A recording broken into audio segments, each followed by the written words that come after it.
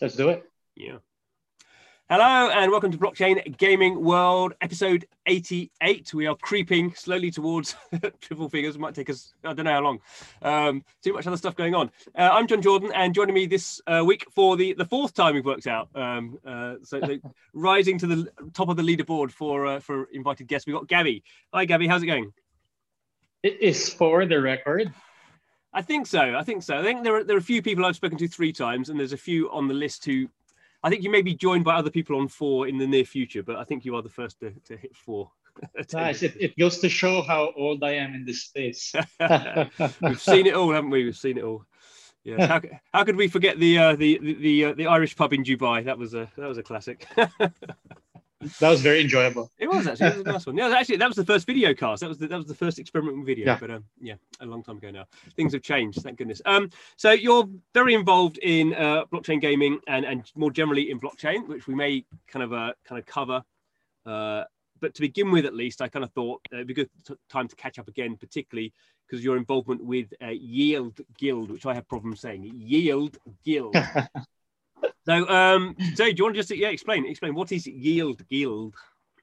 Yield Guild, or you can just call it YGG. I think that's YGT. Say something. Yeah. So Yield Guild is basically a play-to-earn gaming guild. So we are a guild of people in the same way like there's a World of Warcraft guild, but these group of people are organized around playing play-to-earn games. So games wherein people can play games and basically earn money, or in this particular case, crypto. So the experience started from the community of Axie Infinity, because you could play Axie Infinity in multiplayer and earn the SLP token, right? And from there, we had an incredible experience last year during the lockdown, where so many people were basically saved by Axie playing SLP, that I thought it was something that we could organize around and do in a scalable manner. So I pitched the idea, gathered a couple of co-founders, and in around late November, Yield Guild was born. Mm-hmm. Okay, so let's kind of dig into this a little bit. So the people who don't know, you're based in the Philippines, and there was quite good coverage about what was happening with Axie Infinity and the Small Love Potion. The pricing of that had some very interesting dynamics, which weren't really anything to do with you, but allowed that play to earn thing to kind of kickstart. So, but I presume this is, although probably there's a lot of people in the Philippines who are part of this, because that's the community you kind of kicked it off with. Is this open to everyone? How do people get involved? Yeah, absolutely. We have people from around the world. There are people in America, in Europe, around Southeast Asia. A lot of the numbers are, apart from Philippines, like Indonesia. Okay. We're seeing Venezuela, Brazil, a little bit of Morocco, and a lot of my friends from the blockchain and NFT space that I've kind of dragged along into our Discord server. So we're actually nearing 4,000 people now in the Discord server. Wow. And we are basically gathered to play in different games. So apart from Axie Infinity, people are actively playing League of Kingdoms, for example. We're also playing Formula One Delta Time, where we have an esports team that is just starting to race. And apart from the games that we have invested in and are lending out NFTs to our player community, there's just a bunch of other games with the play-to-earn component that people are trying out and talking about and enjoying. Mm-hmm. So let's kind of dig into a bit of detail. I guess probably Axie is the one to start with. So you need 3 Axies in order to play the game. That's just the mechanic. You need a team of 3. That's the minimum. And I was looking the other day, and obviously there's a whole bunch of work going on with their layer 2, but with with Ethereum gas prices very high, it means people aren't breeding the Axies. And I think it was well over $100 actually for just one Axie at the moment. So we have like an entry level of kind of multiple kind of $300. So you're talking about kind of lending Axies. How does that kind of play out? How do we on the blockchain allow people to borrow Axies off us to play the game? Mm-hmm. Yeah. So with SLP, because Axies can earn SLP, it's starting to get basically expensive to buy the Axies, and also because of the high price of ETH. So the practice that we started last year, which is to lend out Axis to our player base, the demand has only grown because the it's become prohibitive cost-wise to basically start to buy your own first three Axis, where they have a community manager that recruits and trains these players on how to play. The people that play Axie Infinity are scholars, or are they get 70% of the SLP that they earn. Mm. 20% goes to their community manager, and 10% goes to the guild. The Okay. guild puts up all of the upfront costs, all of the gas fees. So all a player really has to do is just start playing and earning. Mm-hmm. And how do you, in the blockchain space, we talk a lot about bad actors. So I guess you're just starting out, but what mechanics do you have in place for people doing things they shouldn't be doing? Okay, so one of the mechanics we have is that people actually don't have access to the private key, to the access that we're lending out. So they can log into the game via username, password, basically, and start interacting with the account, playing the game, but they can't run away with the access that we lend them. So that's a critical part for us Yeah. to be able to scale our lending operation, is that we know that, we're not going to lose the access, right? Yeah. Does that go against some T's and C's about sharing accounts? How do you fit into that? So, so for the Axie Infinity terms of service, basically one person has to pilot one account. So there's no problem lending out as long as there's only one player playing in that account. So if there are people who are caught, for example, playing with different accounts, then those accounts get banned and those Axies get banned as well. So they're like time out. You can't play them in the game for a while. Mm-hmm. Do you think? Obviously, it's very early days. Will games kind of start to allow this in a bit more?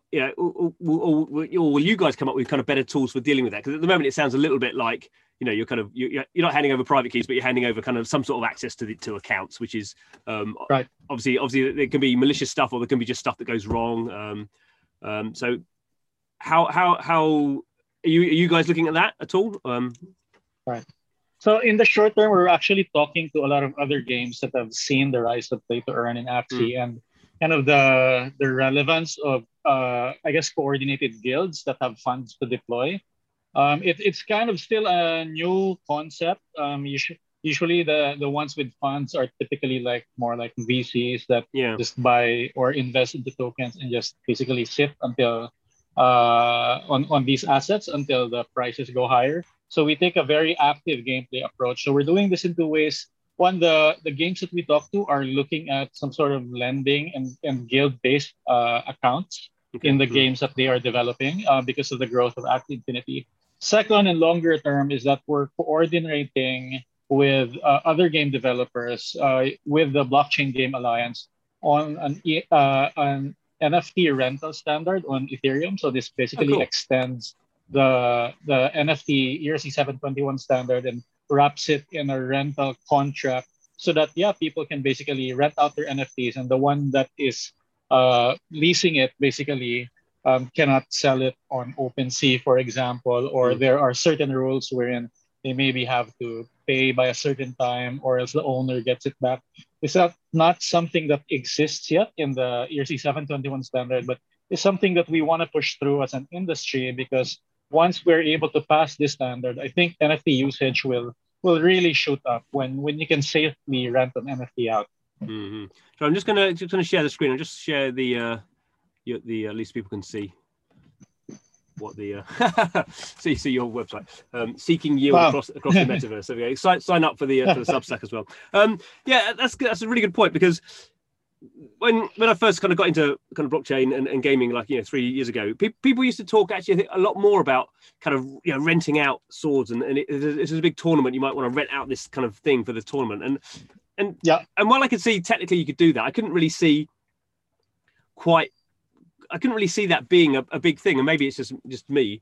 I guess we've never had rental in games, so it'd be a new behavior for players to understand. But from this point of view, where it's basically what you're saying is you're pooling, a kind of various accounts or various assets into a structure, and you're renting them out because not to win an individual event, but just because more people want access to those things to play in games. That makes total sense. I mean, that's kind of what blockchain was kind of created to enable these very novel use cases, which allow a totally different kind of economic behavior to come about.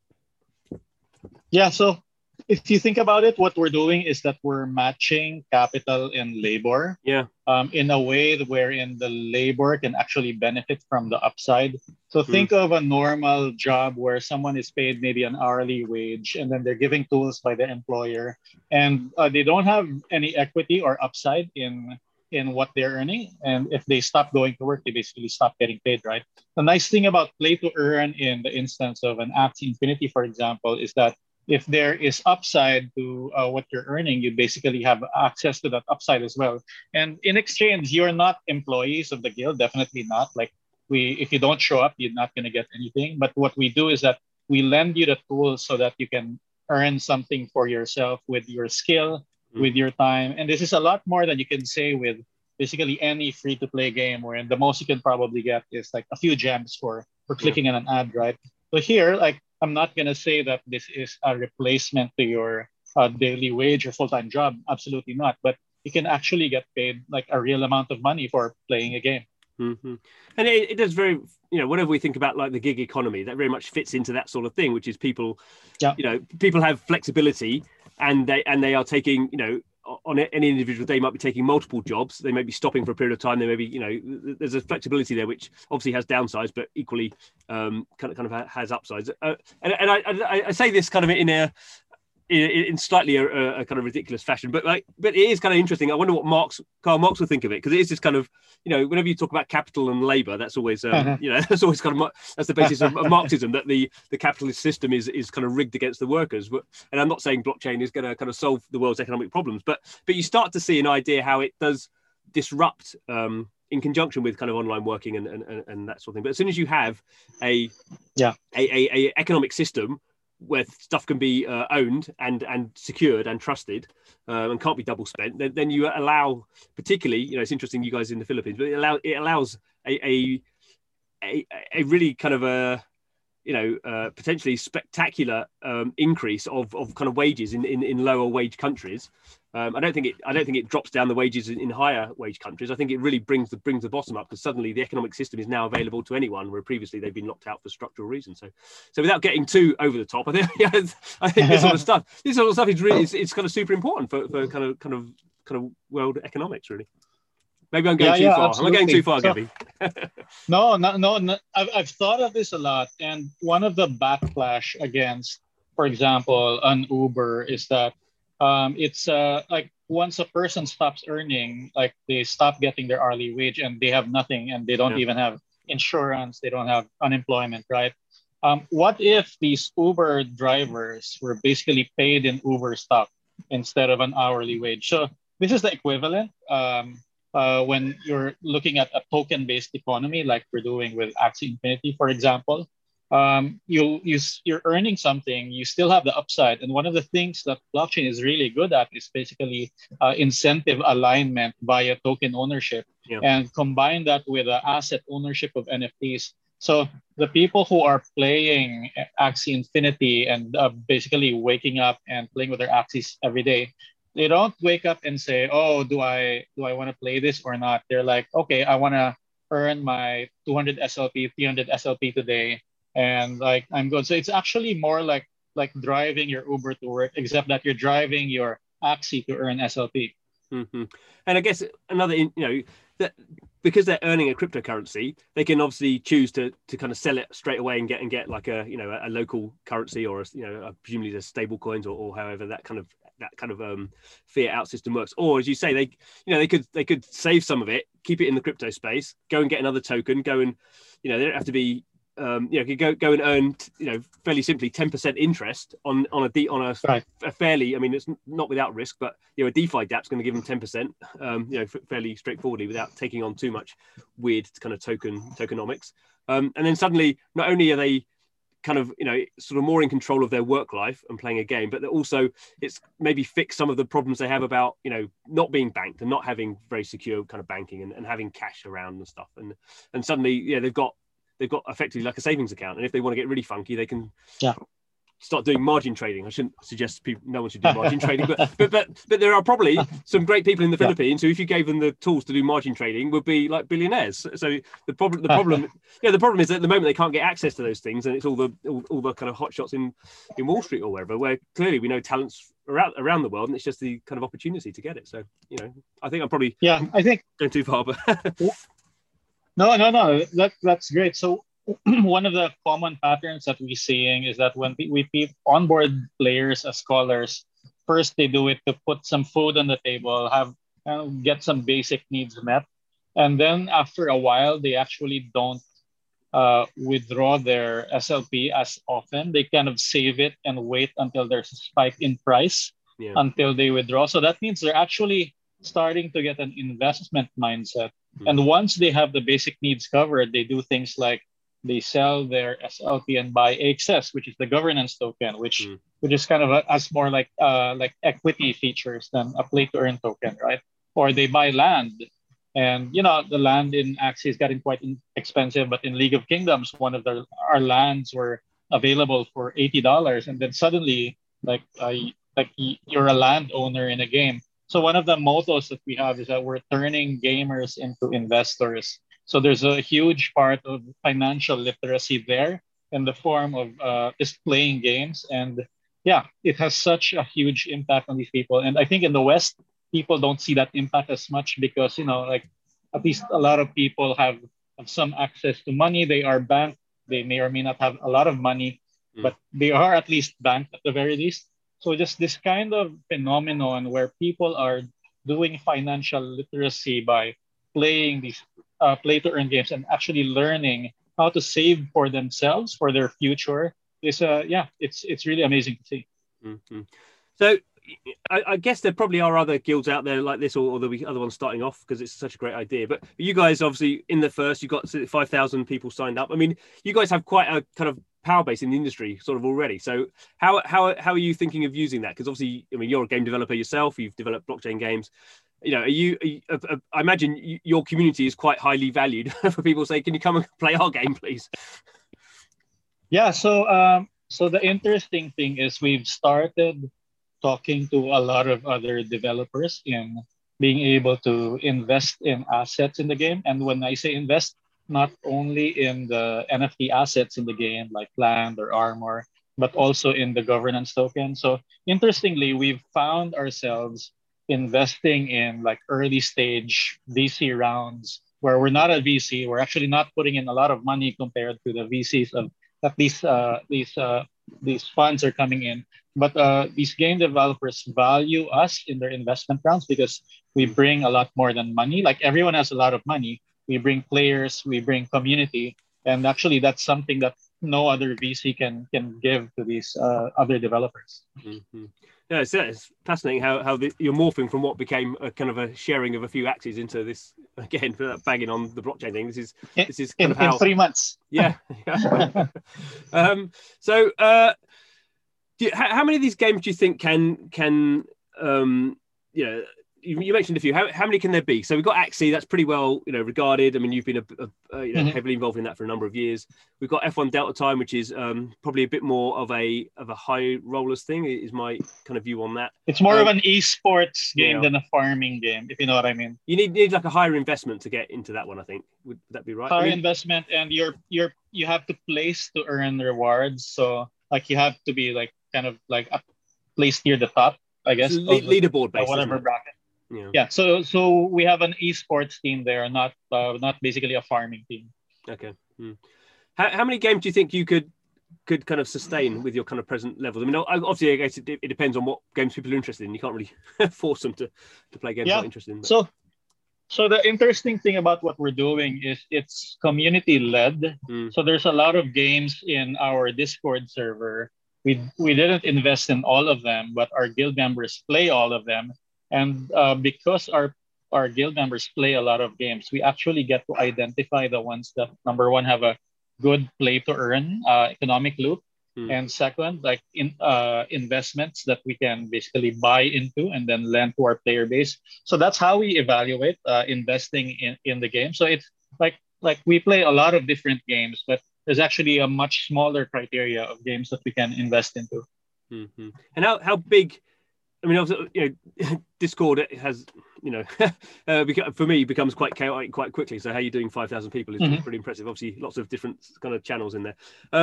Yeah. Is there a kind of a size which you can a size beyond which you can't operate, or do you have, I don't know what happens when you break off and have children Okay. children guilds or something. No, that's a question. The goal of Yield Guild actually is to basically become a DAO of DAOs, and this is something Okay. that I have to explain because Yeah. it's a concept that I actually have never seen in the blockchain space before. So the problem with a guild that gets big is that it gets too crowded, right? Like there's Yeah. so many people, and you kind of lose agency at the individual level because like there's just so many people around. You're not sure what you're doing matters. So what we're doing is that each game is actually its own little community, its Mm. own little sub DAO. Okay. And when I say sub DAO, we take the wallet containing the assets, containing the yield that produces, and we tokenize this into its own token, basically representing the assets we have. And so we tokenize it in the way that Niftex shards NFTs, for example, and we sell the token at cost of the assets to the players that are actively playing the game. So this is kind of the labor part of the equation. The people who are actively playing the game, they are basically like employee stockholders, except Mm. that like they're not paid a daily wage. They actually kind of own the equivalent of equity in our assets in the game. And basically, the better that they manage it, they run it on their own, then the larger their holdings grow, right? So so now we've only tokenized our wallet in League of Kingdoms. Mm-hmm. We're going to do that in Axie. We're going to do that in F1 Delta Time. We're going to do that in Sandbox. So you see the people who are most interested in a particular game gravitating towards that game, receiving those sub tokens, so like YGG, LOK token, YGG Axie token, and they're basically equity holders of our kind of stake in those games. So I think this is a structure that can scale. I Mm. don't see that anybody has done it before, but yeah, we sure hell we're gonna try. Yeah, you've built an incredible amount of stuff. I'm amazed, really, how far you've gone down. So, and obviously, the reason you can do this is because you're running on a permissionless blockchain. You're running on Ethereum. The games you play are on Ethereum, or maybe on layer 2s now. So obviously, the cost of business on Ethereum is now very expensive. Yeah. I imagine you're not kind of religiously inclined towards Ethereum. It's just where stuff is, and it's just where a lot of the tools are. I mean, how quickly do you think you go cross-chain? Do you just kind of follow the games, or I guess going cross-chain? Yeah, absolutely. We do follow the game. So Yeah. we've looked at games that are on Matic, that are on Solana, for example. Okay. Yeah, we're blockchain agnostic. I think the kind of core DAO framework will live on kind of Ethereum and a sidechain solution like Matic. But yeah, we can invest in games across different chains. Okay. Good. Okay, well, that was a good overview of that. While I've got you here, I think I would like to chat a little bit about art, which is actually what our podcast was about last time. And I guess since that time, you've I don't know. I mean, you've become quite an art collector, Prolific. and particularly good A spender. spender. Yeah, but it's been interesting. So a lot of the a lot of the focus has been around these very big, high cost NFTs and Bleeple and all that sort of very high end stuff where the big whales come in and kind of like to sort of show off a little bit. That's kind of part of what they're doing. But you've been very much and very committed to kind of finding finding new people coming on and taking a slightly different approach. So is that just because that's the art that you like?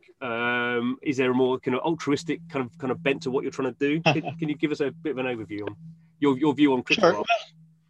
Well, I think part of that is budgetary because like I don't have like 20, 30 ETH to spend around on single artworks. But a big part of it is kind of my philosophy on like why I'm in blockchain as well. So in the same way that Yield Guild is basically helping people, turning them from gamers into investors, I apply the same philosophy to investing in my crypto art, where I like to discover the up and coming artists that that are pretty good, they're talented, but they haven't made a name for themselves, are yet undiscovered, and I can basically help fund their early works by buying their artwork and kind of helping them along to kind of build a name for themselves. And it's not 100% altruistic. Of course, if they make it, then I'll be able to resell some of the works later on at a much higher price. But more than that, this is really the part of the space that I enjoy, just finding the kind of the raw hidden gems, and just kind of helping them along their journey, and like see them blossom into stars someday. Have you got into the state yet of sort of buying stuff up and then kind of actively trying to resell it to kind of not to make money yourself, but also to, because you're buying stuff and then to raise the artist up, that if it's I don't know if you're at the stage yet where people go, they probably do, like, oh, Gabby bought a whole bunch of my stuff and now he's selling it, and now the price, because he's owned it, and people are interested to see what you're buying, and then you put it at a higher price, and then you're kind of starting the kind of price discovery for some of these artists. Is that something you've done with a business head on, or is it still a bit more sort of fun? I think my effect has been less than what you said, but Okay. there definitely have been some artists I've collected whose prices have gone a lot higher than when I started collecting them. Like, I won't take full credit for that, but one of the artists that I work with, Daniela Atfield, she's a 22-year-old South African artist. I bought up a lot of her work for basically around 1 ETH and under, and now she's selling works regularly for 5 ETH. I sold one of her works that I owned for 4.5 last month. And yeah, it's just amazing to see kind of she's found her next batch of collectors that will take her to the next level. So she's now minting less, like focusing on quality, less in quantity. And her early works are still accessible. They're still being snapped up by basically collectors who have lower budgets. So it's just great all around to see these artists being to make a sustainable living from the art that they do. Mm-hmm. Good. And more generally, I mean, you've been around blockchain longer than me. How do you see the current situation? Obviously, kind of everyone's generally happy, and now 2021 has been a good year to be in it. But I guess aside from pricing, do you think we've started that kind of perception, a flick of perception, more generally, that people don't go, well, Bitcoin's all about kind of terrorism and kind of Silk Road and NFTs are not. I've just screenshot your NFT. Have we moved beyond that? I mean, how far have we moved beyond that? Is it uphill all the way? Is it up all the way now, or how kind of nuanced should we be about kind of where the space is? What's interesting is that NFTs have actually broken out into its own category. So it started wherein there's currency like Bitcoin or ETH, and then there's DeFi, which basically you can do some magical things with trading and liquidity. And NFTs is kind of seen as kind of like I guess inferior to that before. Like you can't trade it for such big sums. But now NFTs are basically crypto media. People are minting media on it, whether it's a painting, it's a video, it's a piece of music.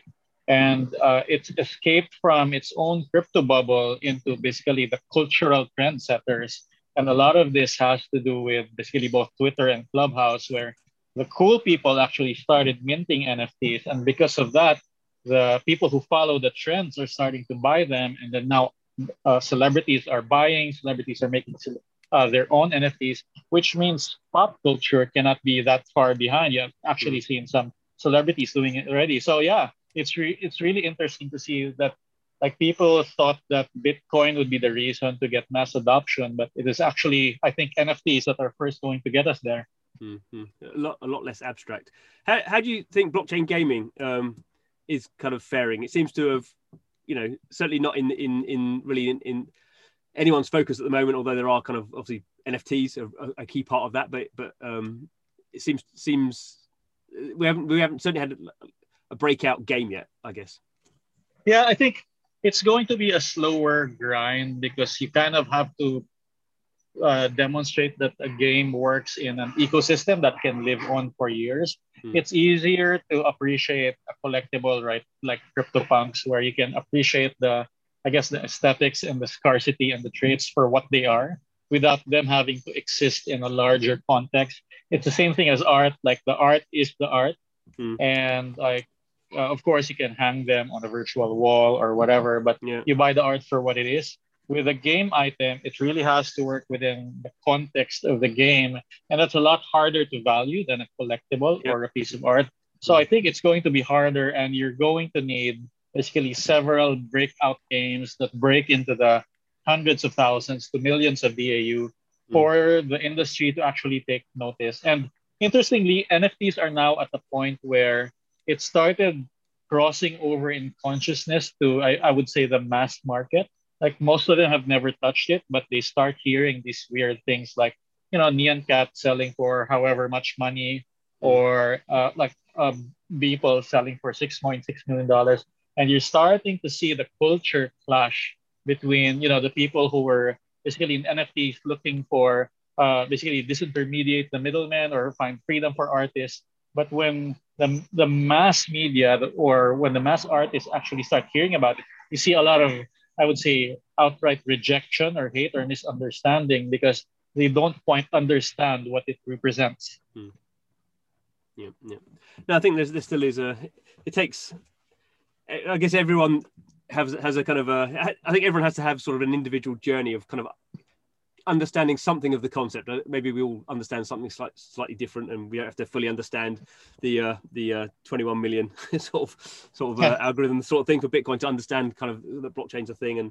And I think I found it interesting that there's some people that I knew who kind of got into Bitcoin, but they wouldn't touch anything else, and now they suddenly take that next step, and then they're going, "What's this NFT thing?" So I think even maybe for some of us who just kind of fell straight into it and just like, "Oh yeah, I kind of get it." And other people is a very kind of like a steps kind of, you have to go with the first step to get to the second step to get to the third step. But and I guess there'll be down steps as well. I guess we're still seeing a little bit now with this kind of NFTs destroying the planet by using all this electricity. Seems to be a very strong meme, which is kind of, it's interesting. It used to be all about Bitcoin, and now it's like, well, you can't buy these NFTs because they're destroying the planet. Which, I mean, currently it's not like there's no argument there, but yeah. Okay, well, I think I will leave it there. I know you're a busy man, and we covered a lot of stuff, and certainly I found that really interesting. So maybe we can come back, and you can be have your fifth appearance when Yield has taken over the world. But I think there's quite a lot to unpick there, and I think it is a great demonstration of how kind of blockchain does allow some of these features that I don't know whether they were features that you sat down with a piece of paper and said we can do this, or whether they kind of emergent from you do something and then you go, oh, we could do this and then do that. I guess Well, I think a lot of the core concept actually comes from the concept of the metaverse from science fiction, right? Yeah. And I think a lot of people who actually came to blockchain has read about the metaverse at some point. But yeah, I do think that we are at the very early stages of the metaverse, where we have virtual worlds that can have interlinked economies, because the economies are sitting on a blockchain, a global computer, basically, where you can exchange value for value. And while it's still very early, I think we're actually seeing the beginnings of the metaverse here, and I think it's very important to build upon that. And yeah, that's what we're doing at Yield Guild. And if people want to get involved, I guess Discord is the place to go. Yeah, absolutely. Discord.gg/YGG, and show up, pick a game, and start playing with us. Cool. Easy as that. Lovely. Thank you very much for your time, Gabby. Good to talk to you as ever. Thanks a lot, John. Thanks for having me for the fourth time. And thanks for you watchers and listeners for coming back to see what's going on with blockchain gaming world, where we are talking to the people who are making this incredible new kind of type of gaming and wider implications as well. So please subscribe either through YouTube or through your podcast of choice, and come back next time to see what's going on in the world of blockchain games. Goodbye.